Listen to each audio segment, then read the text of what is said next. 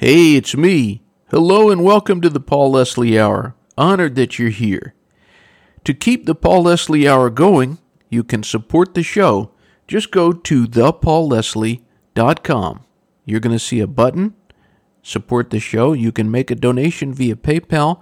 Any amount, $2, $20, whatever you donate, it goes to keep the show going. This is an interview that was recorded a few years back. I was especially elated to do this interview. This is with the legendary composer Charles Fox. He is an inductee of the Songwriters Hall of Fame. He wrote the music for such songs as I've Got a Name, recorded by Jim Croce, Killing Me Softly, recorded by Roberta Flack, Ready to Take a Chance Again by Barry Manilow, and many more. He composed the music for the Love Boat theme, for example, the theme to the TV show Happy Days. He's written with some of the greatest lyricists, from Norman Gimbel, who has now passed away, and Paul Williams. We did this interview shortly after his autobiography came out, and as I said, I was very honored to talk to him. He is one of the best composers in American music, and I think that with those songs that I mentioned, you might agree. As always, let me know what you think. I hope you enjoy. Ladies and gentlemen, it's with great pleasure we welcome our special guest, the one and only Charles Fox. It's a great pleasure. Thank you. Nice to meet you, too. So who is Charles Fox? Well, I guess that's a question I've never been asked quite so directly before, but I'm a composer. I've been writing music for the past, nearly 50 years. I studied in Paris many years ago with one of the great composition teachers, Nadia Boulanger, who was Aaron Copland's teacher 40 years before me. I've had a very wide and varied career in music, starting with, when I was 15 years old, I played in bands. I had a band in the Catskill Mountains and discovered Latin music and got really into playing Latin music and salsa. In fact, my earliest songs were in Spanish. When I started playing some of those Latin bands, I didn't speak Spanish, but I had a feel for the music. And then I went to Paris after. When I came back, I got back into playing in bands, and one thing led to another, and I knew I needed to spend my life doing composition. So any chance I had that would give me the opportunity to compose music, like doing short films in USIA Films, U.S. Information Agency, one thing led to the other. And here it is, many years later, I'm getting to talk to you, Paul Leslie, on the phone. So you mentioned the experience of getting a musical education in Paris. What was the most important thing you learned from that experience? Nadia Boulanger was an extraordinary woman. She's considered to be the most important composition teacher of the whole 20th century. I mean, she taught Virgil Thompson and contemporary composers like Philip Glass and Quincy Jones, Michel Legrand. I mean, from her and from my experiences in Paris, I realized the importance of music and the depth of music and how music can change your life. It's very hard to single out one thing. I mean, I had a whole life there, and I was 18 years old when I came to Paris. I lived in the Bronx, grew up in the Bronx with my parents, and it was a whole revelation. The world of Paris, learning French. I didn't speak a word of French when I came there, so I had to study French just to get by, and of course it's part of my language. Being exposed to the world of music, this is 1959, 1960, the world of avant-garde music, which we are so used to now, is very new then. The music of Pierre Boulez and people like that, and going to the operas regularly 2 or 3 times a week in Paris, Magnificent Opera House, and hearing the works, such great works of the past, and all the contemporary concerts. I mean, every day was a revelation to me. Every day was new. And of course, Paris itself is, for me, the most beautiful city in the world. So, combination of all those things and being a student, I was there for 2 years, and it affected my life. It changed my life. Our special guest is Charles Fox. Which composers have had the greatest influence on your work? As far as classical composers, I would say maybe Bartók, certainly Stravinsky, Leonard Bernstein, Eric Copland. I think I've been affected by Gershwin. Actually, Gershwin, was one composer who went to Paris to study with Nadia Boulanger. She told me the story. She wouldn't accept him as a student because when he came to her, he was already And what happened was he was at a party in New York, and when Ravel came to New York to conduct a tour and wrote Bolero, and someone put the two of them at the piano together, and I guess they had a good time. And Gershwin asked Ravel if he could come to Paris to study with him because of all of his greatness. I guess he felt he was lacking in some technique. And Ravel told him that, no, he's not a teacher, but go to Paris and study with Nadia Boulanger, who was his classmate at the conservatory. And Boulanger herself told me that when Gershwin came to study with her, that she felt he was already too far advanced in his own work, and that she would hurt him if she gave him any instruction of her own. So she declined to do that, which is kind of amazing. You know, that I've been influenced, I think, by all the composers, going back to Bach and Mozart and Beethoven. But in terms of the more contemporary composers, I would say Stravinsky and Bartok. Now, in my songwriting, because that's a good part of my career too, I think I've been influenced by the Beatles music from the 60s. You know, when I was first starting to write songs, it was a whole different landscape on the radio those days until the Beatles came along with their interesting, cute, quirky melodies and orchestrations and things. And then, of course, Burt Bacharach and Hal David with their songs, and Paul Simon, and even Jimmy Webb. I saw Jimmy Webb the other day, and I told him this. I said that when I was just getting started, I had already some of those great hits like MacArthur Park, and I said, my God, that was a revelation, that kind of song, a 6 or 7 minute song on the radio. So I think I'm influenced by a lot of people in my career. Those are some of the few. Tell us about Norman Gimbel. How did you come to meet him, and what was your first impression of him? Norman Gimbel, when I first started to work with him, was enormously successful. He had written he'd written a lot of the bossa novas with Jobim. Norman helped bring bossa nova really to this country and with the English language. He wrote Girl from Ipanema and I Will Wait for You. Well, Howard Sensitive and Summer Samba. And then he worked with Michel Legrand on the score for The Bells of Cherbourg, and he had two big songs from that, I Will Wait for You and Watch What Happens. I had a project before I had moved to California. I was still living in New York, but I had come out here to do a film called Goodbye Columbus. And I say here, but I'm actually in New York right now as we speak. But I had come to California to do the movie Goodbye Columbus, and followed that with a series for Love American Style, which so I had a very easy transition from New York to California. But then I was asked to do a film called Puff and Stuff for Universal. It was a musical version of a successful television show that Sid and Marty Krofft did. It was a children's musical, and I was asked to write all the songs and do the score. I didn't have a lyricist that I worked with often, and so I was at the office of BMI when they broadcast music, which is my licensing organization for performances, and they suggested Norman Gimbel. So they put us on the phone together. We decided we would meet, and after that we met and started a collaboration that lasted about 30 years, and we wrote many hundreds of songs together. And so many of those songs are still loved to this day. Could it be possible to pick a favorite composition of yours? You know, it really wouldn't. That's a question I do get asked also, because I mean, certainly some songs have been much more successful, so it's hard not to.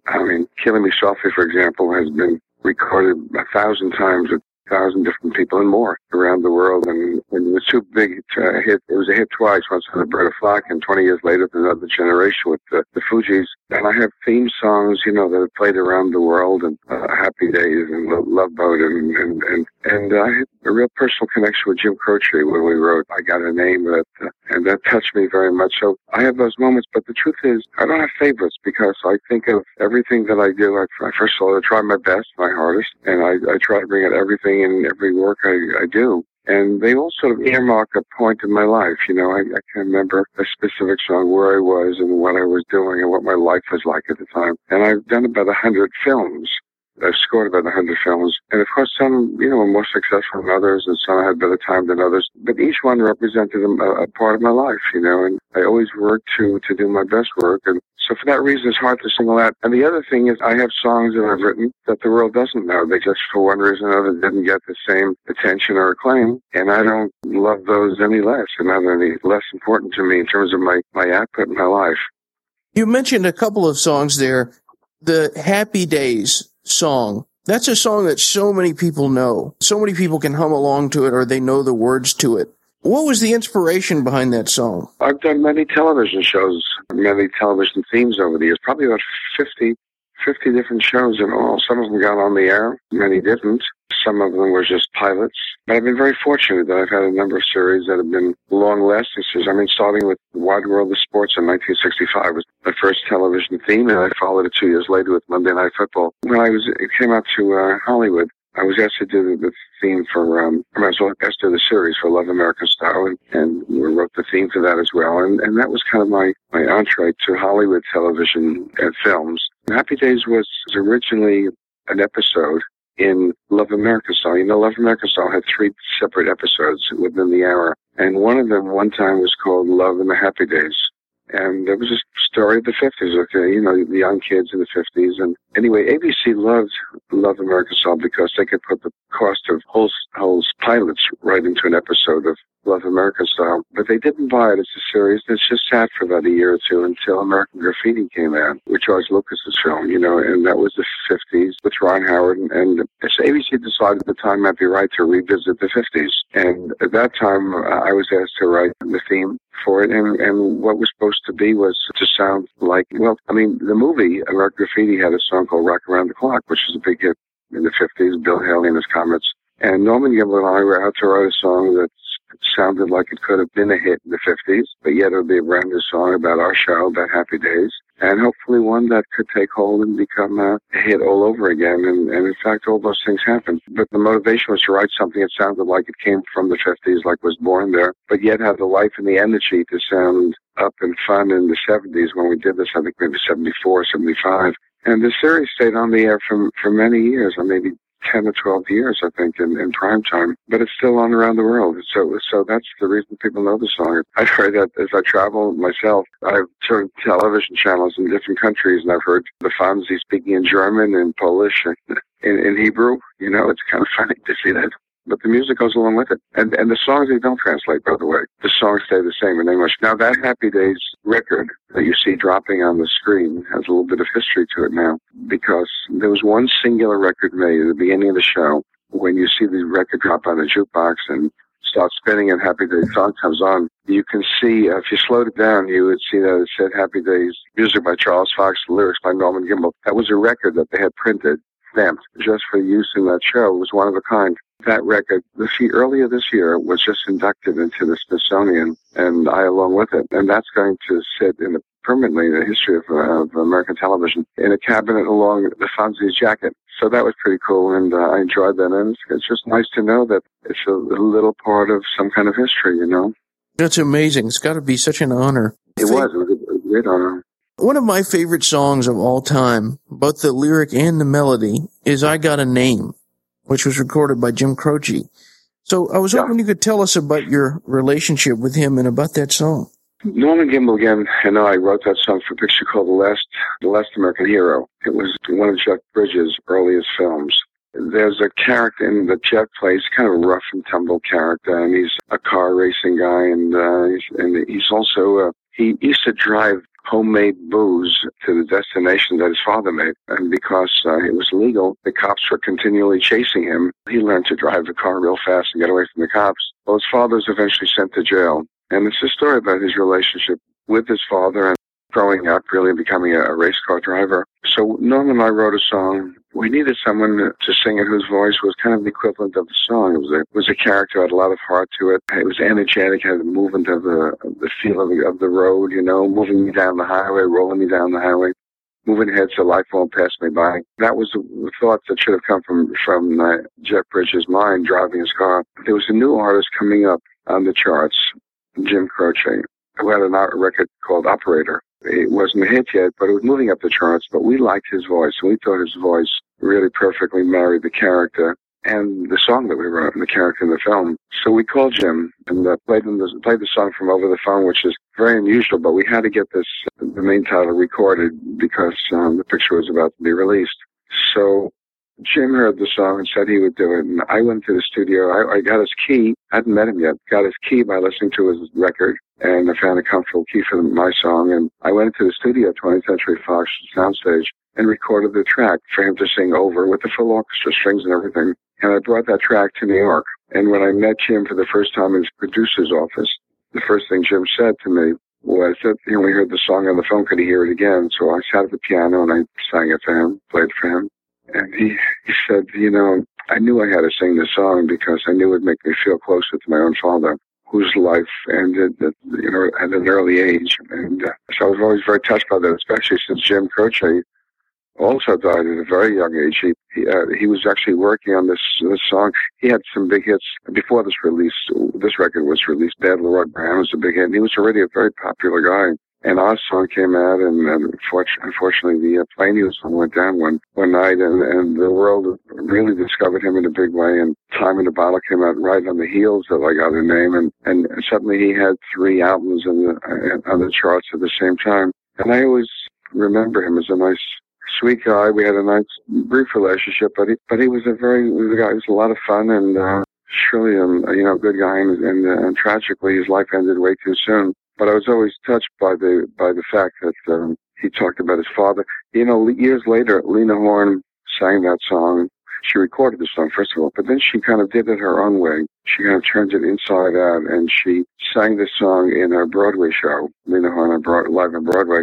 And I saw that show when she came out to California, and she started singing I Got a Name as a second song right after Stormy Weather, which is a signature song. And she kind of injected feelings about her father in the middle of that song, and it had that very dynamic quality to it. And the audience started cheering her and standing up and giving her a cheering ovation in the middle of a singing song. I did the same, and anyway, I was so moved by it that the next day I wrote her a letter. No, excuse me, I sent her flowers. She wrote me the letter. I sent her flowers to her dressing room because I didn't know her at the time, and I just said, "From a grateful composer, thanks for singing the song so beautifully." And she sent me back the nicest note, which I can quote because I have it framed actually in my studio. And she said to the composer of my favorite song, "You have no idea what it means to me. Every time I sing the song, I think of my father." So it's just an incident of a song that resonates with a lot of people in different ways, but the connection, actually, in the biography about Lena Horne, her biographer talked about her relationship to that song and mentioned me and Norman Gimbel.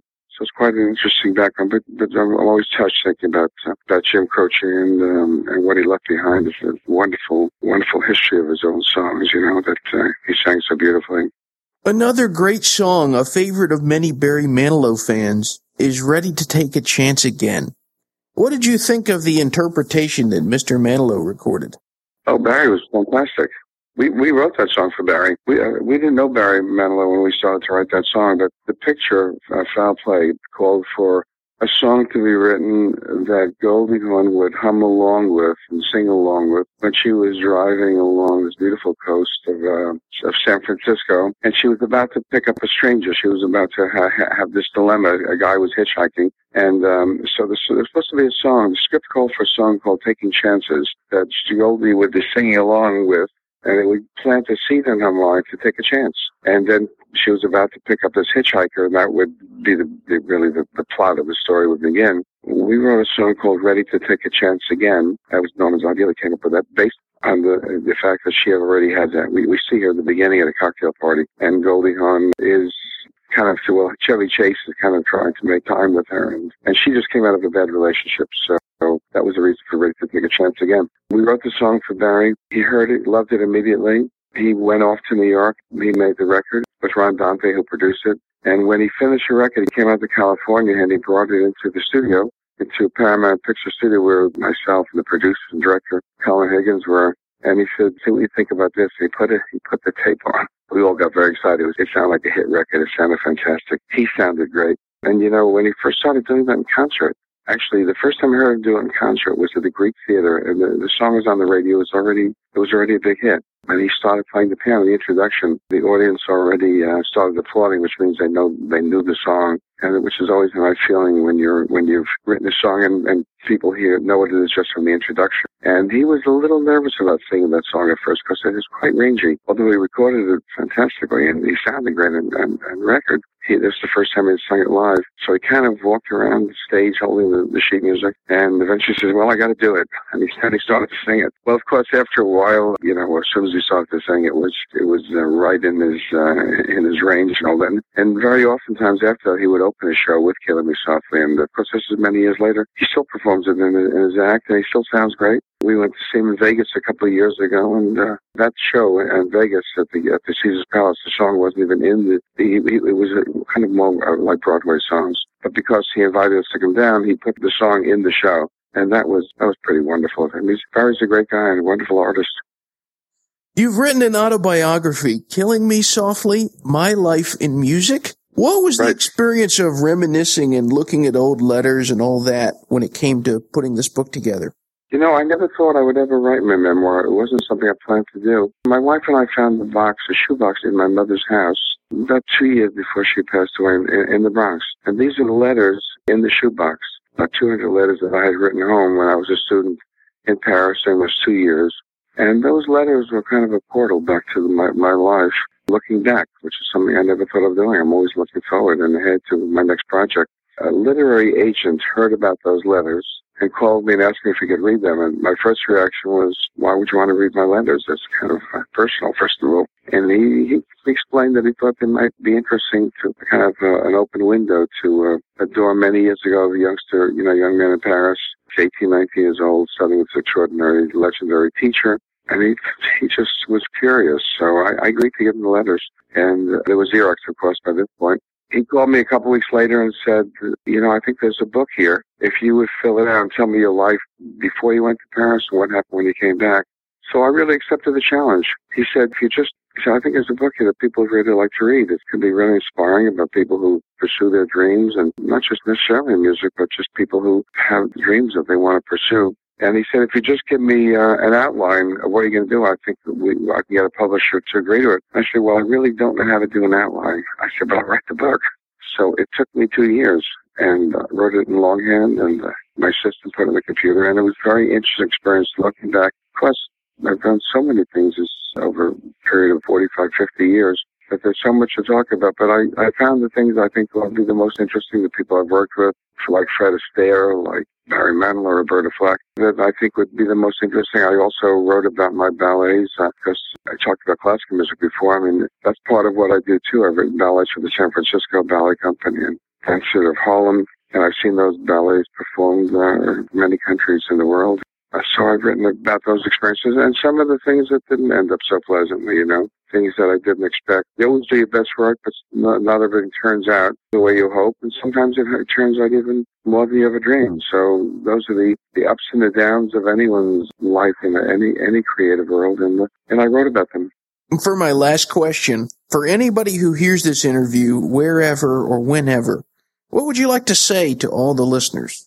Well, especially to people who have dreams that they want to pursue, they may think that it's above their reach, it's out of their reach. But I think it's important to try to pursue your goals and your dreams.